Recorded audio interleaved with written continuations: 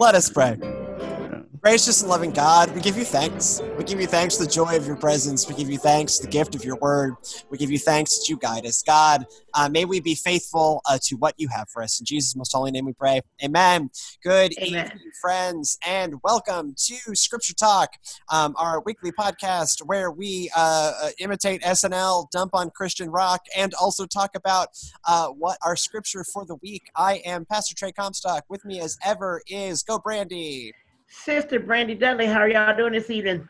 Go Scott. Pastor Scott Ketchuk. Good to see everybody. Go Stacy. Brother Stacy Tyler, and a shout out to Amy Grant. Yeah, because, last time I dumped on Amy Grant, Scott lost his camera. So this is Scripture Talk, where we are, blessed that, no matter what the case count is in Anderson County, doesn't matter, because we've figured out a podcast over Zoom most of the time. So we are glad to be here. This is our podcast where we go through the Scripture for the week, and this week, we are looking at Ephesians chapter 2, verses 1 through 10. You were dead through the trespasses and the sins in which you once lived, following the course of this world, following the ruler of the power of the air, the spirit that is now at work among those who are disobedient. All of us once lived among them in the passions of our flesh, following the desires of flesh and senses. We were by nature children of wrath, like everyone else. But God, who is rich in mercy, out of the great love with which he loved us, even when we were dead through our trespasses, made us alive together with Christ. By grace you have been saved, and raised us up with him and seated us with him in the heavenly places in Christ Jesus, so that in the ages to come he might show the immeasurable riches of his grace in kindness towards us in Christ Jesus. For by grace you have been saved through faith. And this is not your own doing. It is the gift of God, not the results of work, so that no one may boast. For we are what he has made us, created in Christ Jesus for good works, which God prepared beforehand to be our way of life. So, okay, quick note. There's a lot to unpack in this scripture, but one of the things I want to pick up quickly is this is one of those perfect examples of why you should never just preach on one verse, okay? So if you just preach on one verse, or even if you just preach on two verses, if you just take Ephesians 2, 8 through 9, which is something you see a lot. That reads, for by grace you have been saved through faith, and this is not your own doing. It is the gift of God. Whoa, my phone is ringing. Someone from Dallas wants to talk to me. No, they don't. For by grace you have been saved through faith, and this is not your own doing. It is the gift of God, not the result of works, so that no one may boast. And if you stop there, you say, yes. Great, this plays perfectly into the faith versus works debate, which Paul was definitely worried about. Paul, on the side of faith, not on the side of works. We're going to stick it to those works people. But then if you read verse 10, there is no debate, because verse 10 says, for we are what he has made us, created in Christ Jesus for good works, which God has prepared beforehand to be our way of life. So it is both salvation by faith alone, to go and do good works to the power of Christ Jesus working in you. We have made up this entire debate. Anyways, I love this scripture in a lot of ways. This is one of my favorite parts. Read the whole passage, friends. That's how Paul wrote it.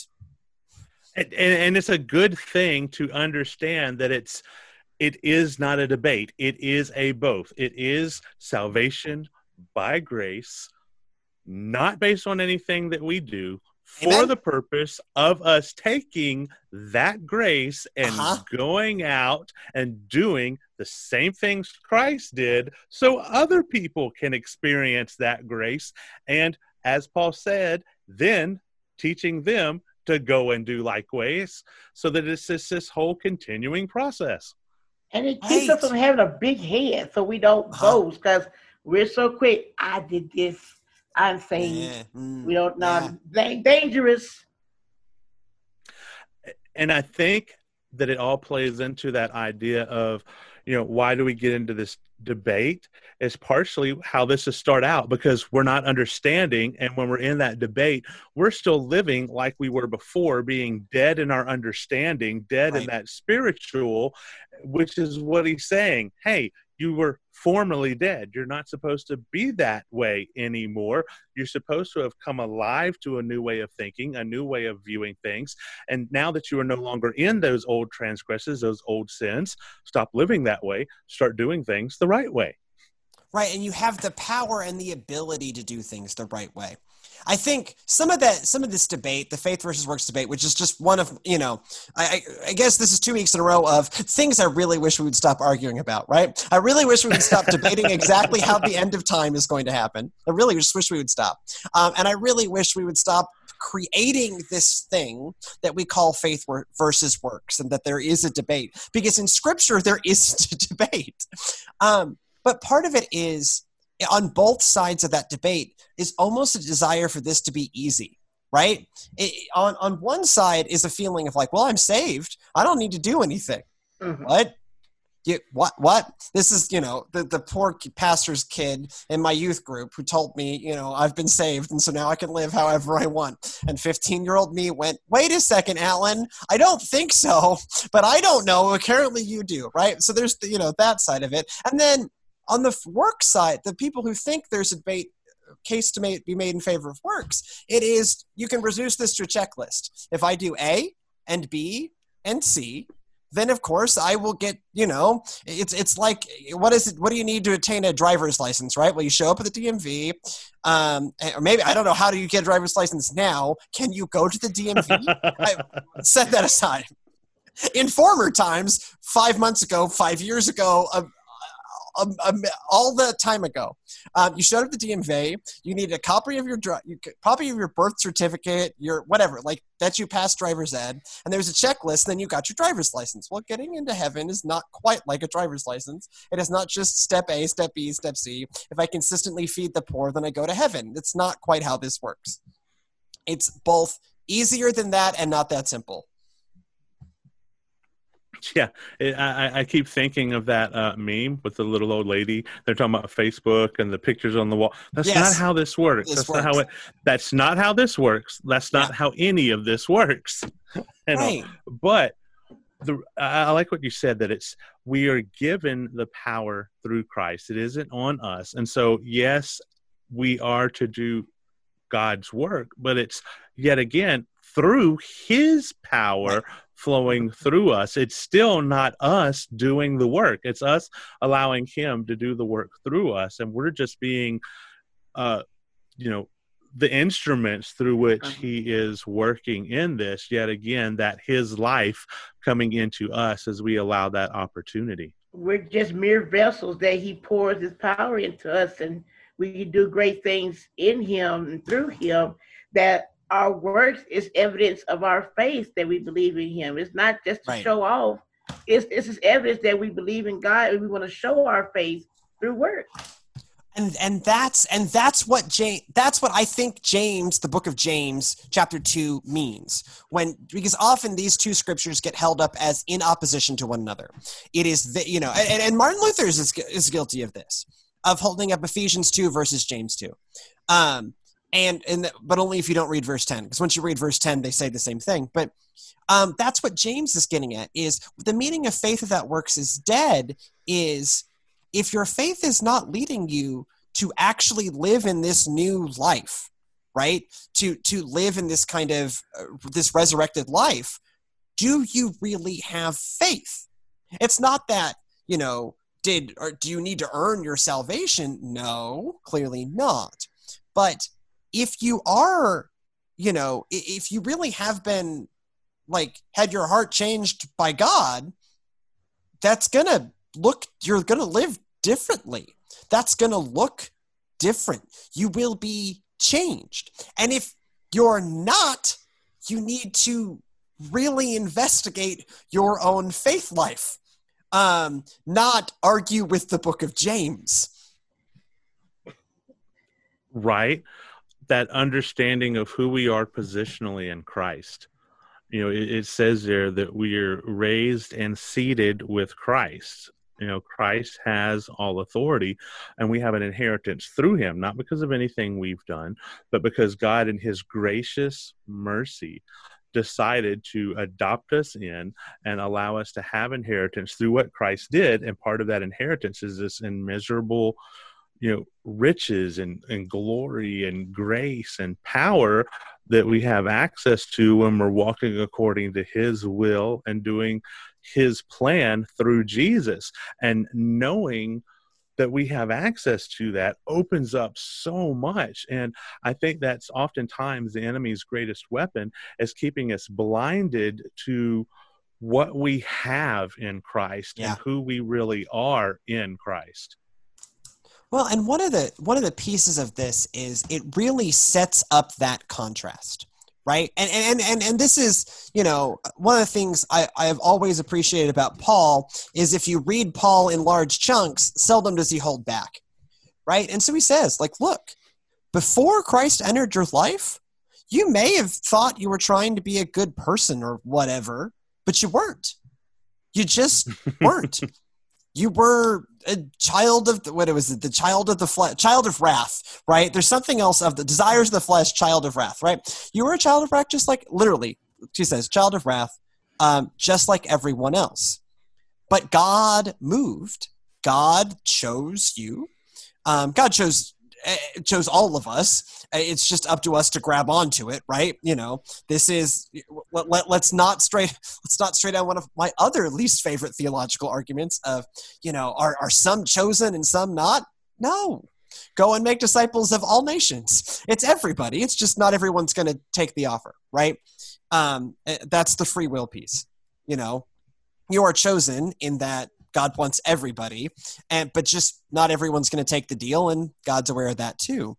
But that allows us to live this different life, to no longer be a child of wrath, because God chose us. God chose to be merciful, and when we experience that mercy, if we truly experience that mercy changes us.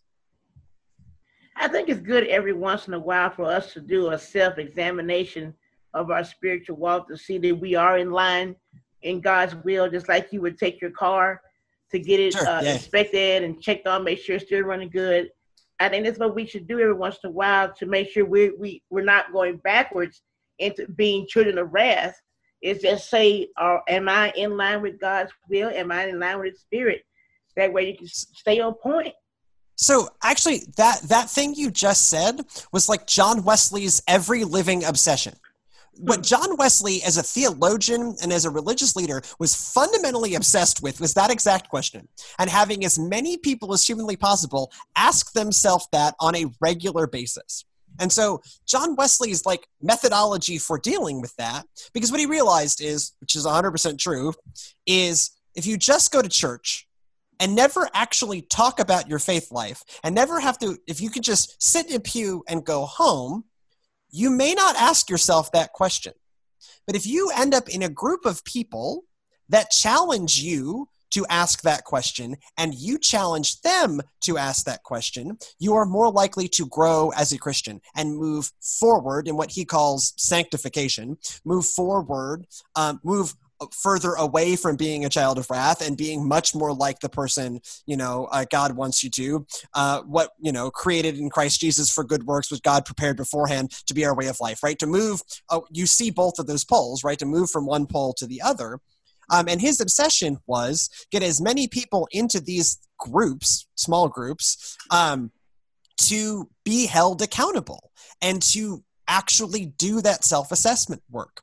And he would if people weren't, John Wesley, kind of a jerk, I love him, but kind of a jerk, would throw people out if they weren't taking this stuff seriously, because he was running a movement and a small group thing, not a church at that point. It becomes a church later.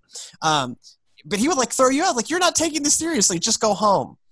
You don't have to be here, stop. Because that idea of having people do that self-assessment was his fundamental, I call it obsession, his fundamental obsession. And what drives the early Wesleyan movement is awakening people to God's saving grace, awakening people to the growth that is possible through the Holy Spirit, and then connecting people to hold each other accountable as lay people, as ordinary Christians, holding each other accountable, so that everyone, grows in holiness, he has this great line, there is no holiness without social holiness. And what that means is the best way to grow as a Christian is in the company of other Christians, challenging us all and holding one another accountable to ask those difficult questions. Yeah, it's that, as iron sharpens iron, so one yes. brother sharpens another type idea of, and see, that was the band meetings, right? Charles Wesley put together. I think that's what he called them. I could be wrong on that. But, there are class meetings. There are two forms of meetings. There are class meetings and band meetings. They are slightly different. But the short answer is there is this idea of a gathering together lay folks in lay folk led small groups to challenge one another to grow as Christians. This is right. Big picture.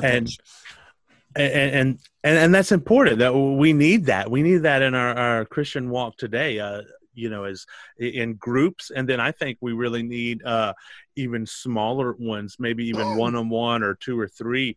That's even more intimate groups of accountability, of where we can speak into each other's lives, both going both directions. That point of discipleship of someone that's maybe not quite as far down the road as you are, that you're speaking into life, and then someone that's further down the road than you are, that you're allowing to speak into your life, in that cycle. That it's the other thing that Alcoholics Anonymous gets right. Right. Yeah, exactly. Of that person that's willing to just call you up and go, hey, how are things going in your marriage? And oh yeah, they're good. They're good. Really, did you fix the hole in the fence that was bugging your wife? Getting to the nitty gritty, because it's easy for us when we pass people in church, how are you doing? Fine. The Sunday school answer, but we need those people to, like you were saying, to really keep us accountable, because it's too easy to just say fine and go on and not really face the, I really have not been, getting into the word every day like I should. Or, I've been a little testy this week, fussing at my kids and snapping more often than I should have. And I don't want to be that way. Pray for me. What help me? What are some scriptures that I can dig and help me do that? Like fathers, do not exasperate your children and things like that. And this is what we need. This is how we grow. Well, and actually, so Wesley tasked the small group leader had a really big responsibility, because they were supposed to go check on each member of their group throughout the week, outside of their weekly meeting. Supposed to go check on their folks and ask them, hey, you brought up that thing about how you're, snapping at your kids. How are you doing with that? And have that, again, that real direct ability to express accountability, to keep moving in one direction and not moving back the other direction. Because this is the other thing we need to keep in the picture is this is kind of a fluid thing, right? Sometimes it's 2 steps forward, 1 step back kind of deal. We are moving onward to perfection, but that doesn't mean we get there automatically, or that progress is going to be smooth only in one direction. Sometimes it is 2 steps forward, 1 step back. As a matter of fact, I have a copy of John Wesley's 22 questions that I found online one day, and I was reading through it, and some of the questions that he asks is like, am I enjoying prayer? Can I be trusted? Am I proud? That sort of thing. So he was really deep into making sure that we were walking in line with Christ and in his will with those kind of hardcore questions. Right, because, one of the things, kind of jumping back to the scripture and the picture the scripture paints, is one of the things is it's a real, Paul draws a really stark contrast of what God gives us versus what we had before, right? We are, kind of lost in this whole thing, and then God moves in our lives. We accept that into our lives, and it's supposed to mark a really stark transition. right? From being kind of lost and unable to do what we need to do to finally having that power to be able to do it. And the next step then is making sure we are continuing on in that way. Because again, like what Paul paints is stark. That, you know, you like everyone, you know, don't forget where you also there's an element of like, don't forget where you came from, right? Mm-hmm. Like, don't forget, like, hey, you used to be like this. And so don't let that like judgment of others who aren't there yet creep into that. Remember how God met you where you are? Okay. Don't get superior, friends. That's where you say, yeah, that was me, but God. Right. Yeah.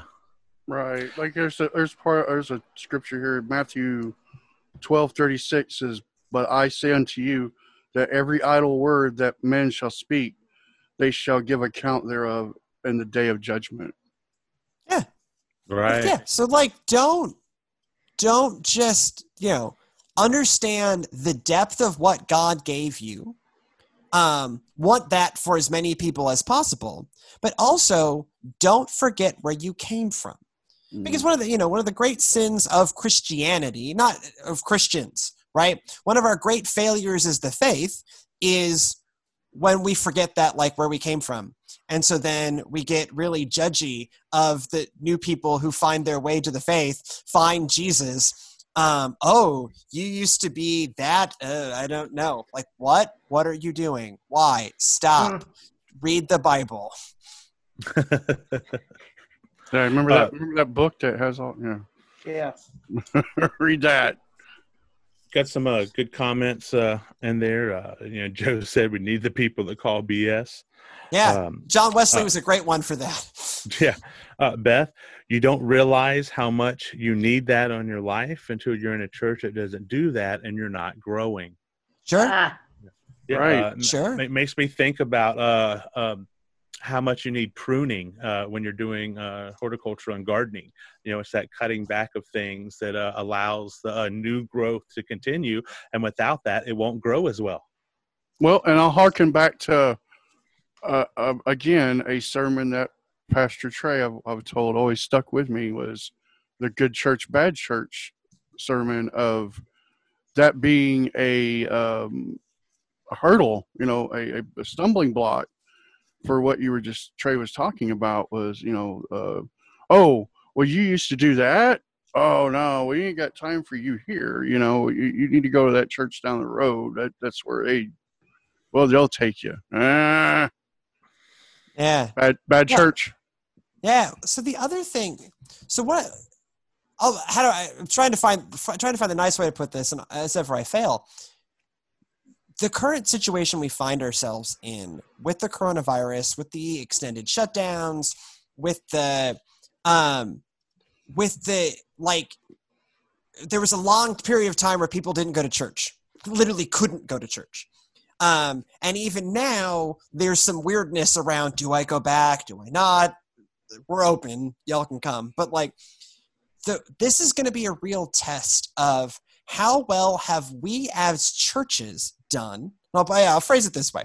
How well have we as churches done to connect people to one another in those kind of accountable relationships that will encourage them to come back after all of this has passed, rather than just float away and realize how nice it is to go to brunch on Sunday and how nice it is to not get our kids up and brush their hair on Sunday morning, and just stay home, right?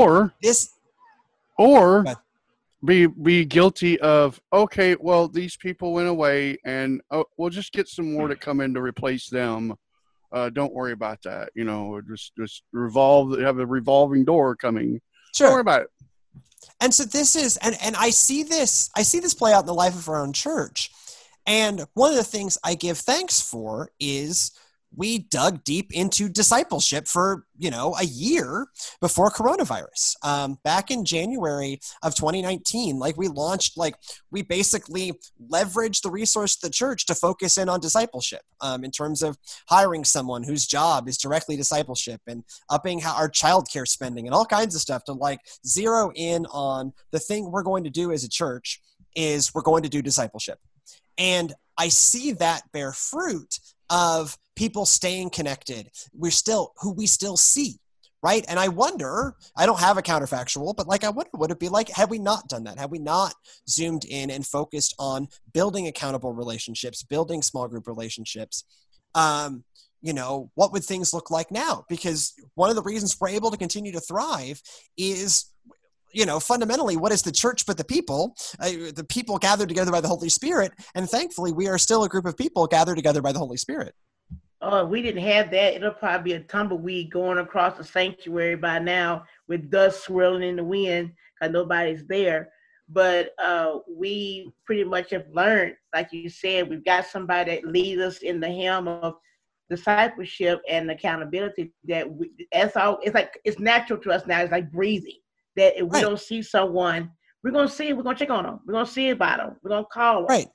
Because you know them from a small group. You know them from a Bible study, and that's why you wanted to know the method to the madness. I don't just do Theology Untapped because I like drinking with people. I mean, I do, but that's not the only reason. It is another place where we can create these kind of accountable relationships that help us all on that journey. And that is what I have seen helps folks stick to the Christian life, because it's all too easy to go, I don't want to get the kids' shoes on in the morning, whatever. Right. Right. But that also means we don't stop either. I mean, we just don't get comfortable with it and go, okay, well, we did that. Now it's time to move on to something else. Oh, trust me. Trying to figure that out now is a ever living challenge. But I can tell you this by what you're talking about a minute ago, by perfect example yesterday. Yes, I came for first service and did that. And then I told Trey, I got to go home. I'm sick as a dog. I can't do it. Which is a rare thing for me to just walk up and leave, But when I went home, I had 3 other people call me that didn't see me second service going, where are you? Sure. Why aren't you here? And Trey knew where I was, but other people were like, where are you? Are you okay? Yeah, I just got a little sick is all. But they know me well enough. Hey, he's not here, then something's up.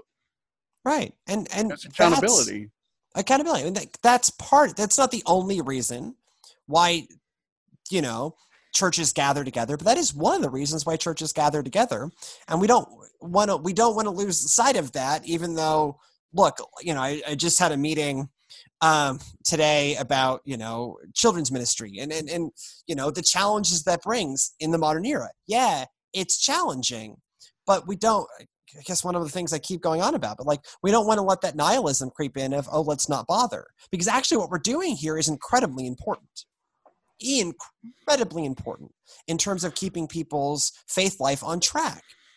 It's not by accident that we're supposed to gather together as churches, even if gathering together has become challenging. So what? We still do it. We just find new and creative ways to do it. Mm-hmm.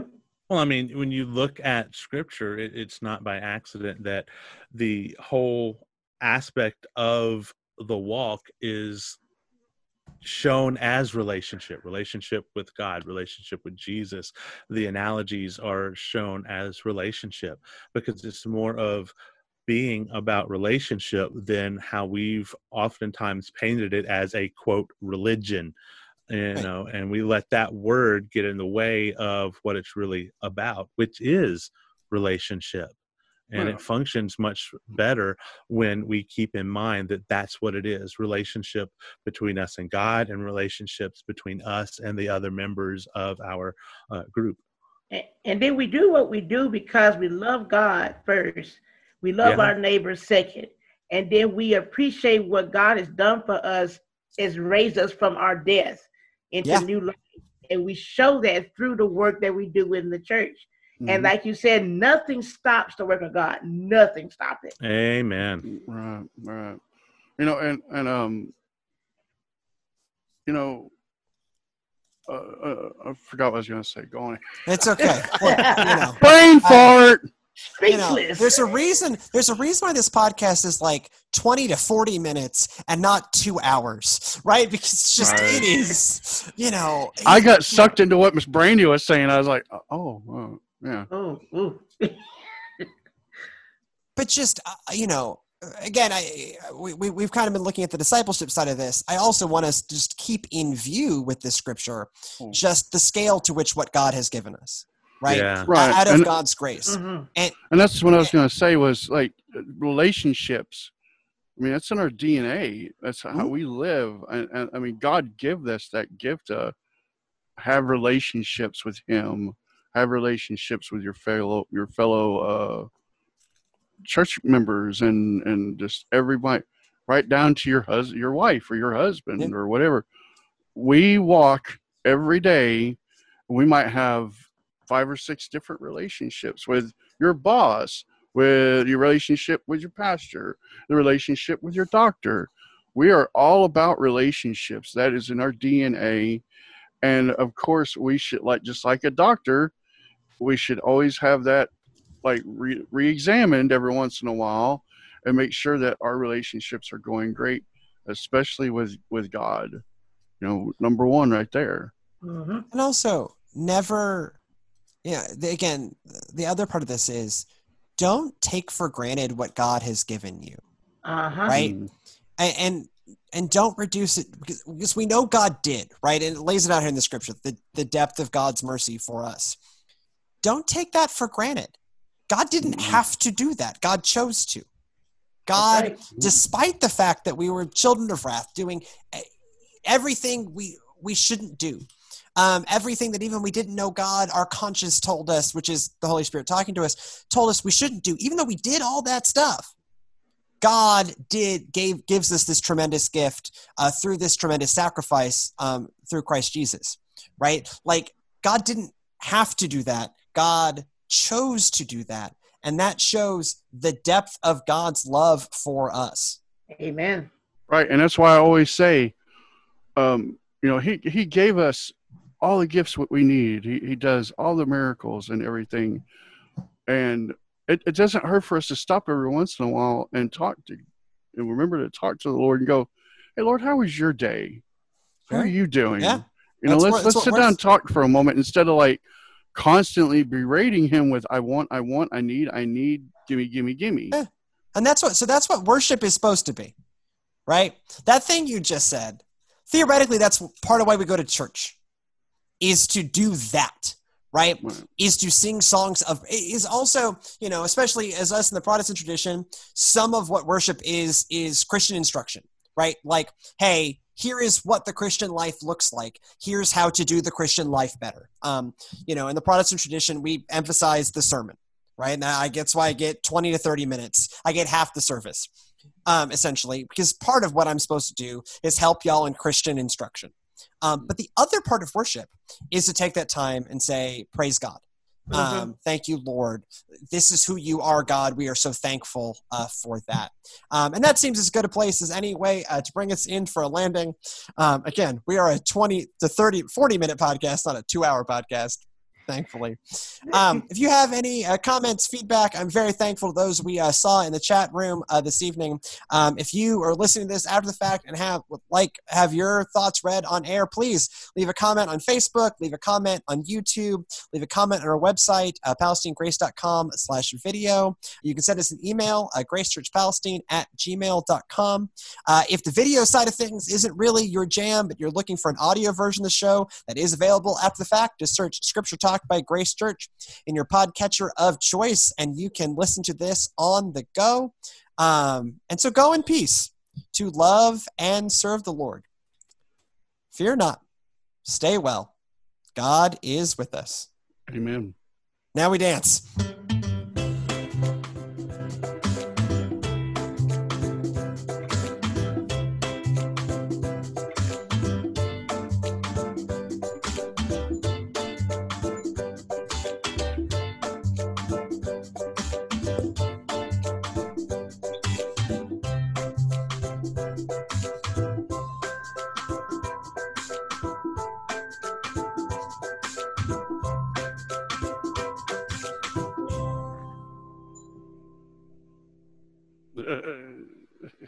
Yeah. Wake me up. Literally. I can't wake up. Cheers. Coffee, tea, Save bourbon. me. Coffee. It's Okay. this is No, had enough bourbon this weekend. No. this show runs straight on uppers, no downers. I know some people drink and podcast. I do not advise drinking and podcasting. This is just you never. You don't want to do a podcast on downers. That's when you start to sound like the NPR people from SNL. Hello and welcome to. If you do this on downers, you start to get closer to the mic and talking softly and moving your eyebrows entirely too much, even though this is supposed to be a radio show. You can only do this by moving your eyebrows and your body in your chair entirely too much. Good times. Yes. Good times. Yeah. And even I'm talking too quickly because I'm on uppers and not downers because I'm doing caffeine at 6 o'clock at night. Don't judge me. Yes. This is a place not for judgment. Okay, let's do. With that out of the way, let's do the podcast.